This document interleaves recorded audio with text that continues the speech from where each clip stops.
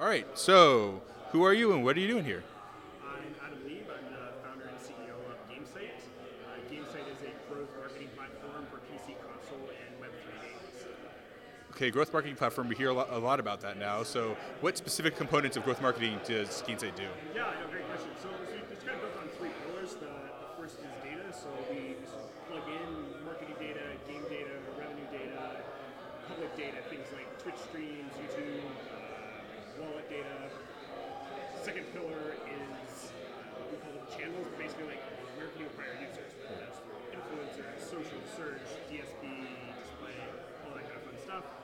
And then the last is measurement attribution. So that's actually figuring out what is your cost per install, your LTV, return on ad spend, all that fun stuff. And we do that for games across PC, console, and Web3. Interesting. So,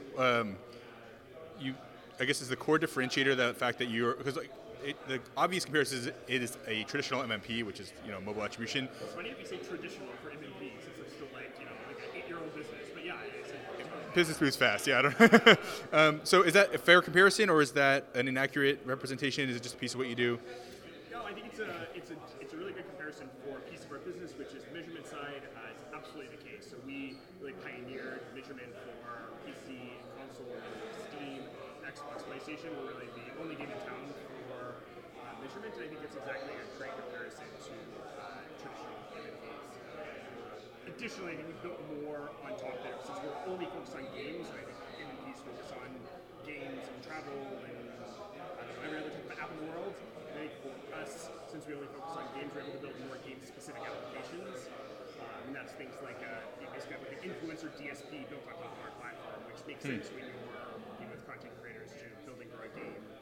So things like Twitch integrations and TikTok integrations make a ton of sense for us that maybe wouldn't in the same way for an MMP. That makes a lot of sense. Will you hold the mic a little bit closer to your mouth? Yeah. Okay, so we're in the Stardust launch here. Obviously, Web3 is the new sexiness in gaming. How do you think that your product sort of fits into that narrative overall? Like, is it something that you're aggressively going after? Touch with that, and then also if you can, how do you think about cross-platform games? Yeah, so the first question is super interesting. It's something we're spending a lot of time and focus on. I think there's a lot of open questions. For us, it starts with measurement. It starts with being able to know how players are getting into your ecosystem, how much it's costing you. A lot of those are the tools we already built. Most Web3 games today are PC first, web first, hence Web3. So our tools are built to really solve that problem. And then we start getting into more advanced problems, like what happens when monetization events are happening on a public chain. They're not happening in your ecosystem. Well, how are you able to take that public transaction data that they happen on OpenSea or Magic Eden, and then you're bringing that into your user ecosystem so that you can build an LTV model that actually makes sense for Web3. So we're attacking the problem in a bunch of ways, but a lot of it comes back to how can you take the things that have worked for performance marketers on PC, console, mobile, and map that to the new Web3 ecosystem, which is different. It's not the exact same. And so we're trying to figure out what is different and what is the same, and then building the right technology to support the way players are discovering games in a Web3 first world. I mean, things like guilds and what does a guild look like in the user acquisition journey? Is that where you're finding players? Is that where players are finding you?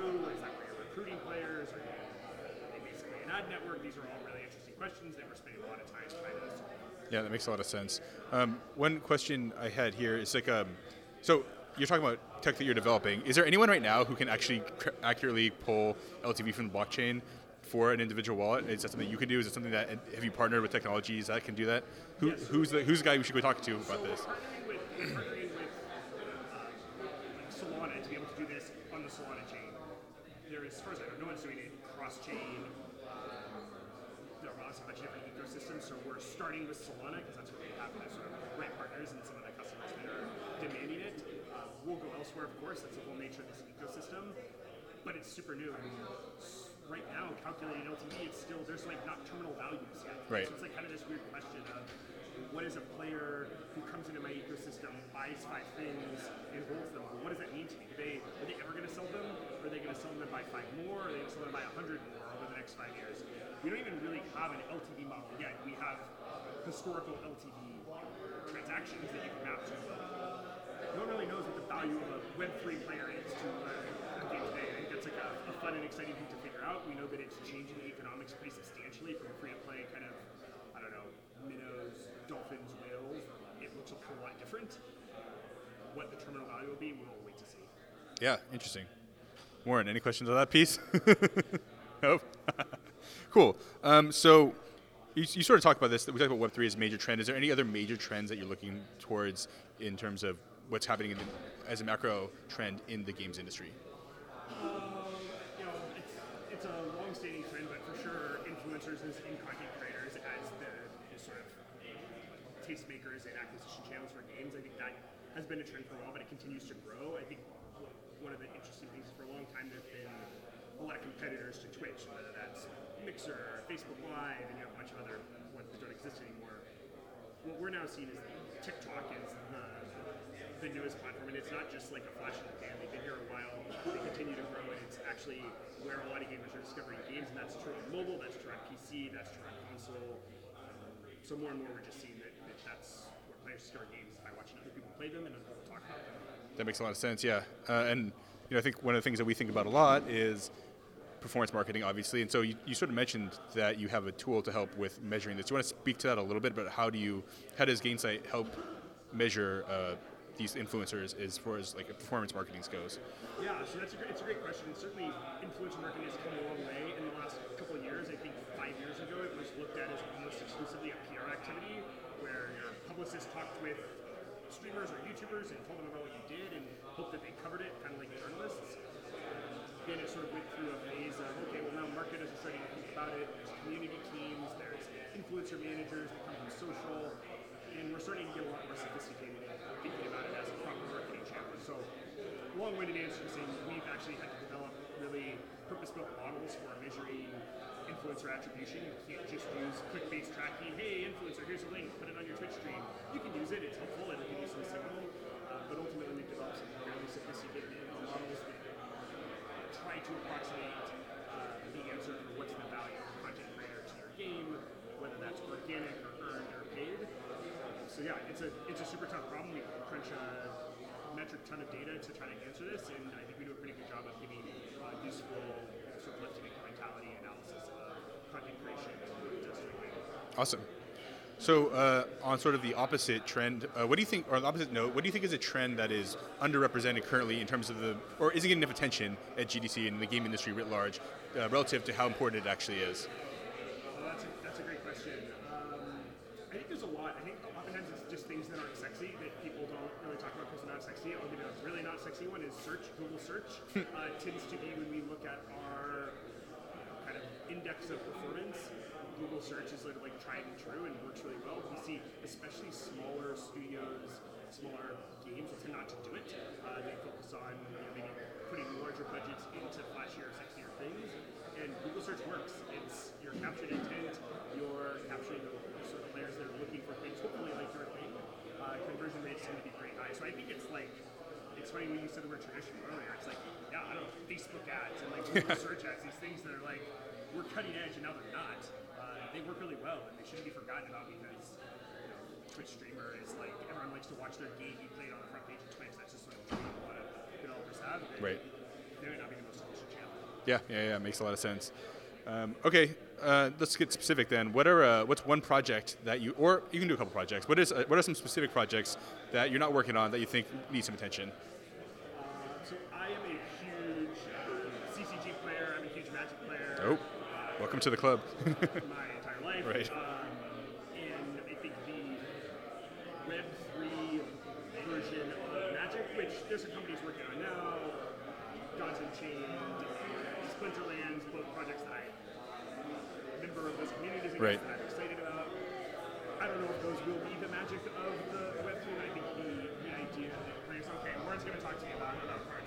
The idea that you own your cards is something that has made sense to Magic players for a long time. Mitgo did that, and I think Arena, which is a project I do work on, and I love Arena. I don't know my cards on Arena. Like, collection really doesn't mean anything to me on Arena. I love the gameplay and the client, but I love the concept that there's this new ecosystem of player-owned economies around cards, which I love. So Warren chiming in here for my one valuable question. So I'm a big Magic player too, and for the life of me, I cannot figure out why Magic players hate NFTs and all things blockchain so much, or like the average Magic player. Like to me, it seems like the most natural fit in the world. I'm curious, having one leg in both spaces, Adam. Like, what do you think about that particular player segment? Being that CCGs are such a natural fit. Yeah, no, I would definitely like to speak on behalf of the entire Magic Please do. community and their preferences. No, I don't have an answer. I wish I had an answer. I think that there are a couple things. I think Magic players generally like things that are well thought out and planned and strategic. And the current sort of Web3 ecosystem is not that. It's a bunch of people trying to figure things out as they go, and that doesn't really map to the way I think we think about Magic and we think about card sets. And if you look at the things Magic players complain about the most, I think they're oftentimes things that were just not super well thought out. Sort of something I tried to figure out on the fly. So in terms of the real money stuff, yeah, I have no idea. It seems like a perfect fit for the Magic ecosystem. Players love BitGo. BitGo used to allow you to basically scan your physical cards in and get a digital representation. Right. Got away from that. That makes a lot of sense. The game quality isn't there. I don't know if the ecosystems are quite there yet. I think we'll get there, and I won't be surprised if a few years from now we look back and go, wow, that community, when they moved over, they really moved over and they went all the way in. But yeah, I'm sure I could make a lot of money if I had a really good answer to that question. I wonder, how long before Hasbro does it? Like, how long before we get literally Magic on the blockchain? Is that they're obviously printing money with Arena right now. But do you think they're ever going to make the leap, or is they're going to be dragging their feet in someone like Splinterland? What's Splinterland? Splinterland, or Gods Unchained is the other one you've talked about, is going to become the winner. Yeah, so there are some implications with Hasbro specifically in Magic, just in terms of they need to be careful that Magic cards are sort of termed like gambling and loot boxes. Right. And so it's something that I think for a long time they've had to fight this secondary market, putting real value on cards in the secondary market, because at some point you get into this securitization basically of your Magic cards. You're selling kids, lottery tickets, and that's something that exists from the sort of legacy of their business that I think makes it specifically more challenging for them to do it than Splinterlands that has been around for a year and a half or whatever. Maybe they will. I don't think that that's totally out of the question. I know Hasbro has, I think they've announced a partnership with Wax maybe, that they're doing some stuff with some other Hasbro IPs. So we'll get there. I think for sure WotC and Magic and WotC and Hasbro are Fortune 500 company. They're probably going to be the first ones to try something. Right. Especially something that has so much legal risk to it. I won't be surprised to see them move in once it's a little more stable ecosystem. And hopefully it works really well. I would love to own I would buy in, yeah. Black Lotus and, the new version of NFT Magic or whatever. How cool would that be? Awesome. Yeah, well, I'm glad we got our CCG conversation in. Okay, if anyone wants to get a hold of you or check out Gainsight, where can they do that? We can go to our website, Gainsight.io. You can find me on Twitter. It's just my name, Adam Esleem. Gainsight on Twitter. Twitter, our website. And I'm easy to get a hold of on Twitter, and I will respond. I'm not famous or anything. Great. Awesome. Thank you very much, Adam. Thank you.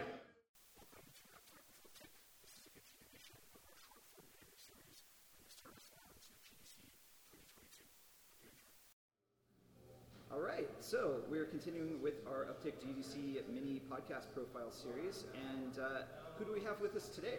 Hey guys, my name is Shahar Sorek. I'm the CMO, the Chief Marketing Officer of Overwolf, the world's leading user-generated content for games. Awesome, Shahar. So can you tell us a little bit more about Overwolf and what you guys have historically done in gaming, and where you're going next? Great, thank you.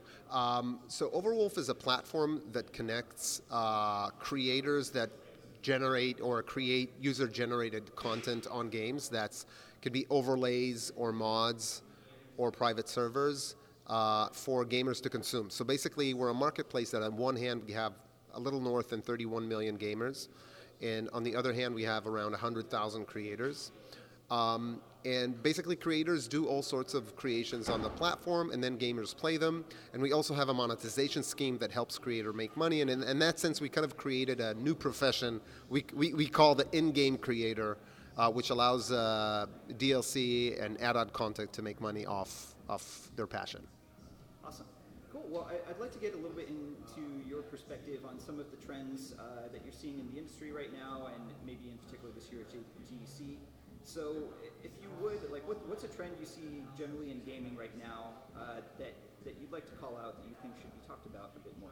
So in general, our view is that user-generated content and allowing the players to play and tweak the game environment and IP is going to be the core theme for the next decade in gaming. And I think last year with Roblox IPO, we've seen a major shift also in the understanding of the AAA game studios that this thing is coming and they need to heed the fact that if they want to have a share of the next era of gamers, they need to allow their IPs to be malleable for extensibility and all sorts of creations on it. And I think that games and studios in general that are thinking about UGC as a strategy, they should be thinking about UGC as a strategy and team up with teams such as Overwolf to figure out how to do that in the future. Expanding a little bit more on UGC, obviously Web3 is a hot topic this year at GDC. I'm curious how you see UGC, if you could expand a little bit more on how you see UGC evolving as Web3 gets more massive. Yes, so I think these are two parallel trends that will go hand in hand. Web3 has some of the fundamentals that can empower UGC. With a little note, I don't think that Web3 has matured to a place where it can do that at the moment. It holds the promise of helping creators build their creations in a way that would allow for the participation of not only the creators but also the gamers in a unique and new way. But I don't think the Web3 market is still there as a whole. I think that we're seeing early signs with projects like Azuki or some others that are creating new ways for gamers to participate. In general, the dynamics currently at Web3, any game that has a token that's stuck to an exchange is not really a game in the sense that at least the gamers are used to experiencing it. I think that once you mix up the pull of making money off a game and playing a game, these are two competing incentives. I think that the future lies perhaps in allowing Web3 to dictate how an IP behaves rather than how to make money off it. So, if you have a character or an area in the game that is fragmented into keys that are NFTs that open it up, all sorts of things that allow you to tweak with the IP rather than market and trade it. Right, it almost sounds like you're saying this era of early Web3 gaming is sort of shoehorning games in a particular direction. That's Yes, and in terms of numbers, it's not. These are not. Web3 does not hold big numbers. I mean, you have one gigantic game Web3 related, which is Axie, and even if it has a few million users, it's not big numbers in terms of games, mobile games in particular, and also any kind of game really. So I think that we'll be seeing, and it's one game, so we need to see that scale into more audiences. We need to find the audiences that seeks the type of Web3 experiences that we fantasize about, and we also need to mature the technology and the game experience to a place where they're actually offering a utility and upgrading the experience of the game. I mean, in general, I think there's a big macro level, a big change, social change in how people view their identity. I think that the digital identity today and what's going on with Web3 allows you to extend your identity and sense of self, and that will have big implications on how we play games. And we're seeing the beginning of it now and the promise of it, but it's still kind of middle way or the beginning of the way to figure out how it's really going to affect gamers at large. I think that's one of the most level-headed takes that I've heard on the current state of things. People tend to be extreme Kool-Aid drinking. I'd probably lean a little more towards that side, or just like this is dead on arrival. Like Web3 and gaming will never be anything. So I think that's a very fair take on the current state. Getting back to current kind of state of the industry, what's something that you think people are not talking about that's being ignored but deserves to be highlighted? A trend, a technology, game genre? I think that there's new game experience that can be made with existing dynamics. that aren't necessarily being treated. It's a bit hard for me to get too specific on it. So I'm trying to think on how I can iterate that. I think that there's cross-pollination between genres that hasn't been fully exploited yet in games. We've seen some of it happen in the casual games. A match 3 that also has a storyline. I think that in the 4X games and some of the other genres, there's more potential to enhance and grow an experience.